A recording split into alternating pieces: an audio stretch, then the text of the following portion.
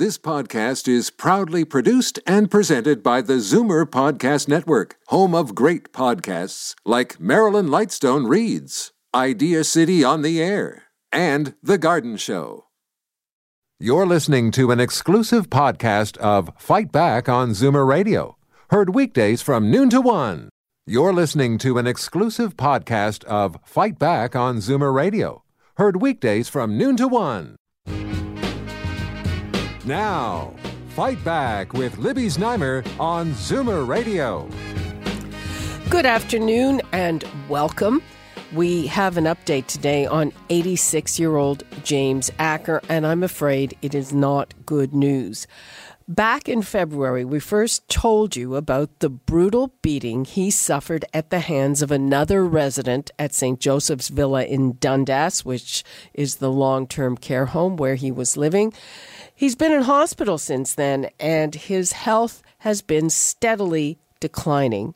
The family has been told he may only have a few weeks left, and now it looks like he won't even be able to get into palliative care, which is where he could spend his final days the way he and his family would want. We'd like to hear from you. This is a huge issue, resident-on-resident violence. It's only going to get worse as more and more people end up with dementia because they live longer. The numbers to call, 416-360-0740, toll-free, 1-866-740-4740. We have two guests with us today. We have Jane Meadus from the Advocacy Centre for the Elderly. But first, let's go to Tammy Carbino, who is James Acker's daughter. Hi, Tammy. Hi, Libby. So sorry to hear about this. Thank you. So give us an update. What has been happening? My father, I was away from him for 12 days. I was away over March break with my family and then had strep throat for 5 days. And when I returned to the hospital on the 24th, I saw a completely different person. I spent the 24th of March and the 25th with him. And at that time, I called the nursing staff and said, what has happened? He, at that time, was having difficulties walking. He was not really talking.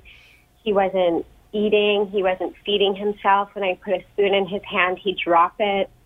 And just 12 days prior, before I left on my trip, I was walking down the halls with him, hand in hand, swinging arms, singing, "You Are My Sunshine." We went for fish and chips in the hospital. So after I told the nursing staff, something's wrong with him, I actually said, he's dying. Something's happened. What's happening to him? The nursing staff said, oh, yeah, we had noticed a bit of a decline. 5 days later, I requested a meeting with his medical team, and 5 days later, a CT scan was done, and they found a significant, sorry, I'm very emotional. A significant amount of blood on his brain. Oh, dear. I'm so sorry. Yeah. So they did a procedure to hopefully bring him back, which was to drain the blood. But unfortunately, too much damage was done. And his brain had shifted by 9 millimeters, and he has not come back from that procedure. So he is in the hospital in palliative care, and he's passing. So he's getting palliative care in the hospital? Yes, well, he's on palliative care. That's what it's called. So, yes. But he's on pain medication. Do you want him shifted? Did you want him shifted to another type of facility as opposed to a hospital? I did. I wanted to bring him home, but they don't think that there's enough time.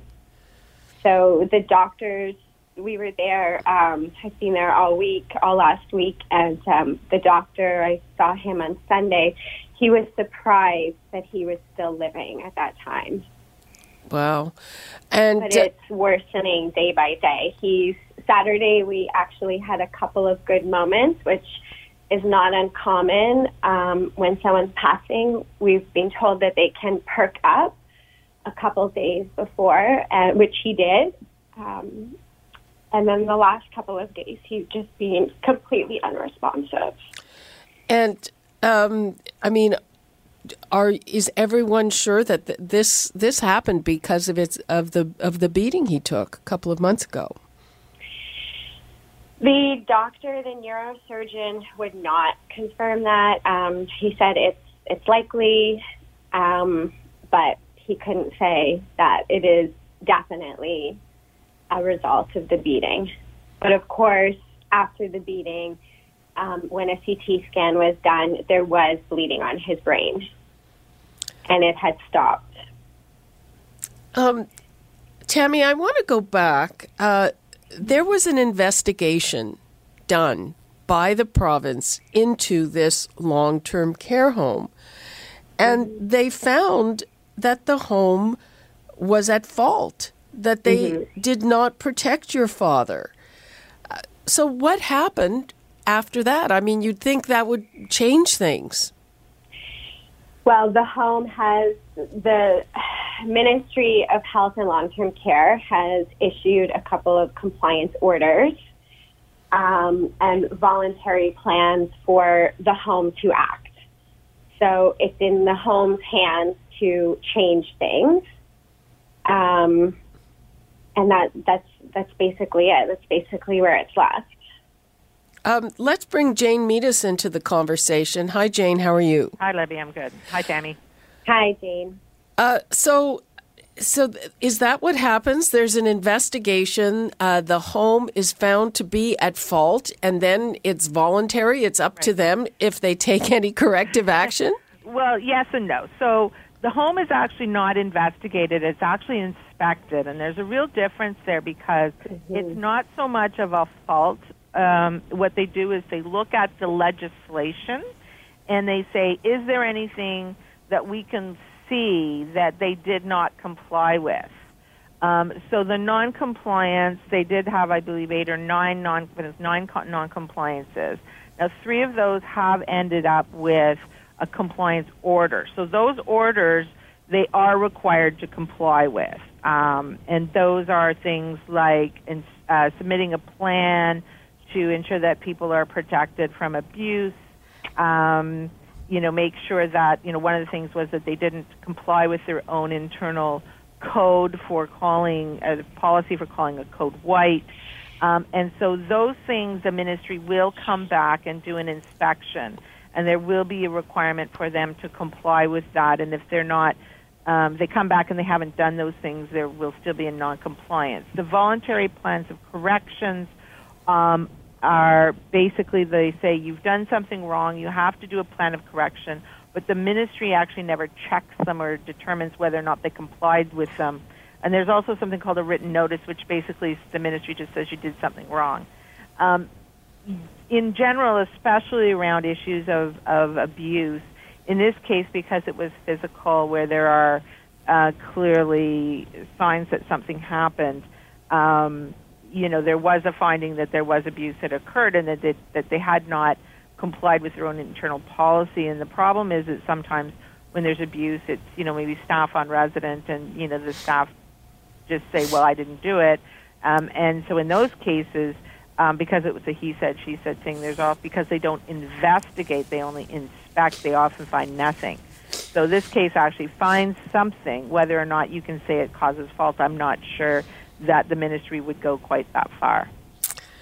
Wow. Yeah. Wow. That just seems so unacceptable. Sorry. I agree. One of the issues that we've raised on a number of occasions is the fact that the people are going in who are inspecting our nurses. They are looking at paper usually.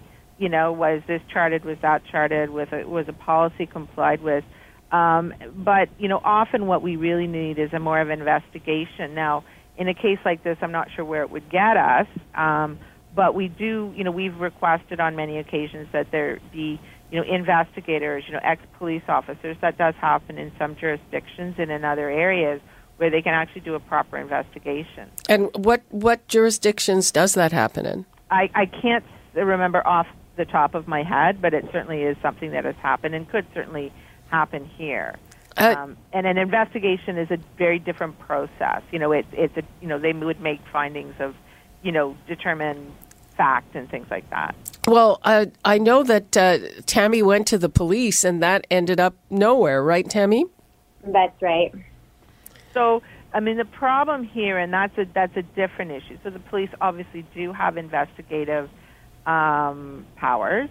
I don't know what exactly they did. I think what will often occur is that they will come in and they will investigate, and when the police look at it, and then in coordination perhaps with the Crown Attorney, they'll look to see if there's any possibility of a finding of guilt. And if the person here who's alleged to have assaulted Mr. Acker, if they actually are not mentally competent, they may feel that they don't want to pursue it. Now, there is a potential of pursuing this through not to a trial, but a finding of not criminally responsible. And that certainly has happened in numerous cases where that is a possibility. So they may not be criminally responsible in the way that someone to go to jail, but they may be found to be not criminally responsible and go into a psychiatric facility. But in my opinion, the home should be found criminally responsible. Right. The home was caring for these two individuals that were unable to care for themselves. They were beyond the family's care needs. The home was responsible for those two people. And that is a really valid complaint. I have not ever really seen a home, a long-term care home, being investigated criminally. There certainly are certain criminal charges that could be pursued, but it's something that the police generally, really haven't done. In this case, it's hard to tell from the report that the ministry published, because there is a public report that's available to anyone on the ministry's public reporting site, but it's so vague, and they are always so vague, to really not know what the facts are. But if they knew, and it would appear that there does seem to have been some history of other incidents, and we don't know what they were. Oh, so that's not even published. It's not even public. So it basically says something about the resident number one having had previous issues, and it's vague as to what that I can means. tell you exactly, quote unquote. It says the resident exhibited identified care requirements on multiple occasions in 2016. During a 5-week period prior to the violent attack, the resident demonstrated on 3 other specific occasions activity patterns related to their care requirements. In other words, and it really seems unfair that they don't actually write something that everyone can understand, but what happened was 5 weeks prior to my father's attack, the resident exhibited aggressive, responsive behaviors. Right. And I know this because two other families reached out to me and told me that particular resident punched their family member in the face. Wow. I'm going to give the numbers out again because I want to hear from people what they make of this, also about your experiences, other experiences with nursing homes. When we've talked about this before, we've heard about some people who actually worked in long-term care homes and some of the issues there, and a lot of people have loved ones there, so we would like to hear from them as well. The numbers to call, 416-360-0740, toll-free 1-866-740-4740. I'm on the line with Tammy Carbino, who is the daughter of Jack Acker, 86-year-old, who we told you about 2 months ago was brutally beaten by another resident with dementia at his long-term care home. He's been in hospital ever since. It appears he's had a terrible setback. It appears that he is at the end of his life, which he will have to, it looks like, spend in the hospital. And there's been a finding that the nursing home was at fault, but it doesn't look like they have to change anything. We're also on the line with Jane Meadus of the Advocacy Centre for the Elderly. And ladies, again, what would you like to see come out of this? Well, I certainly would like, I think that, whether or not there's criminal charges, and I think that is possibly, there could be criminal charges. One of the problems is that, we have things like, the licensee that's a nursing home has to protect people, but they never find people, and it's unclear whether it's possible to find under a situation like this. There is some changes to legislation coming down the pipe, but, homes really aren't held responsible. Even an order, for example, doesn't really do much. I think police really do need to take, into consideration, what did the home know? And if they knew they owe these people, it is not just a civil matter. And I know that often the police will say, well, you can sue, but, this is a criminal. This is somebody, may potentially, it sounds like, may die because of this. And they really should be either fining or the police should be charging. Absolutely. My father was basically murdered, and nobody is being held accountable. And I do not blame the other resident who attacked my father. His needs were not met. For 5 weeks prior, he was exhibiting clear behavior that, needed the support of BSO or that needed a care plan, and none of that was put into place. And I think the other problem, too, is that, the ministry has downloaded a lot of these cases into long-term care, and I can't say whether this was one of them, but where people really shouldn't be in long-term care, or they need to, step up the amount of money. People are just being put into long-term care, and the assumption is that the homes are going to provide this care when they really can't, and not on, not with this, with what they're being given. And if the ministry expects homes to be providing this level of care, they have to step up with money, and we know they haven't done that. Tammy, what would you like to see come out of this? First and foremost, I'd like to see the ministry change their inspections to investigations. Secondly, the ministry should be upholding the legislation and making the homes accountable. I'm not really sure how a bunch of written notices and a couple of compliance orders is actually doing that. And, March 20th, there was a family council meeting at St. Joseph's Villa, and some of the questions were asked about further education, and the responses were that, well, we already do a lot of education. I don't know how that's possible. I don't know how that could be their response with something like this taking place. So those are just a couple of things. I'd also like the PSWs, I'd like it to be, standardized. I have heard that there's a variety of different courses that you can take from 6 to 8 months to just training on the job. I think there should be a standard of training. I think that there should be a minimum. And when we look at children, when we look at putting our children into daycare, I think it's 6-to-1 ratio. I believe the ratios need to change. 2 to 24 residents, 2 PSWs to 24 residents is unacceptable. So the PSWs are our frontline workers. I believe they're burnt out. I don't necessarily believe that they're at fault. I think that they need more support. And if this had happened in a daycare center, you can imagine. Exactly. I can't imagine that charges wouldn't be laid.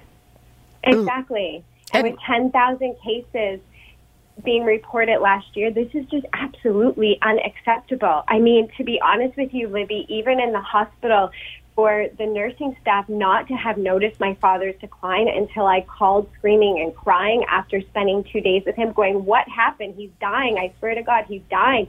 And the nurse would be like, oh, yeah, we have kind of noticed a decline. I'm thinking, like, the elderly is invisible, literally.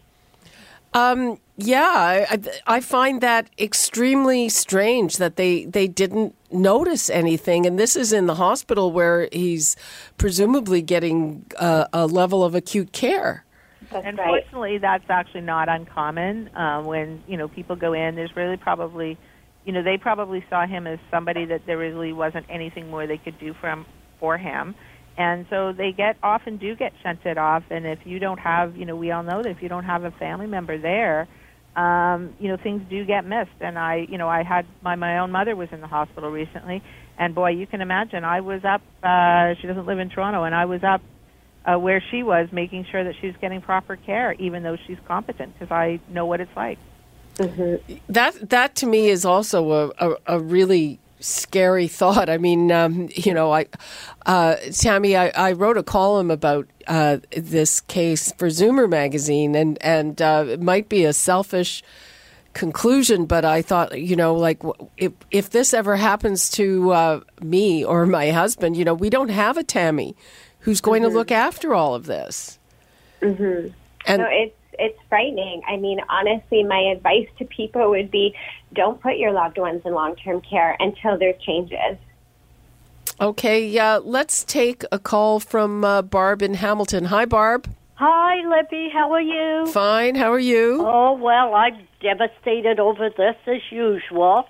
I just feel for Tammy, what she's going through. Mm-hmm. And I think the standards have lowered. They were higher at one time for the care for the elderly.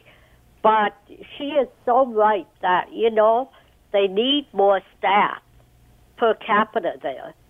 And they, some of these girls have come from foreign countries, and they really don't understand, I think, the whole concept of the dementia when they go in that situation. So there is more training needed.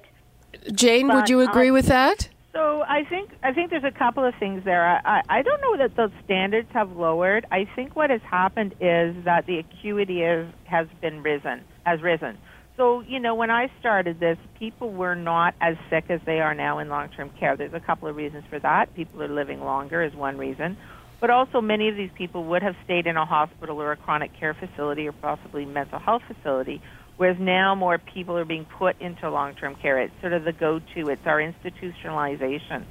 With respect to the training, it definitely varies. There is now a minimum training for new staff, older staff who are grandfathered, but new staff.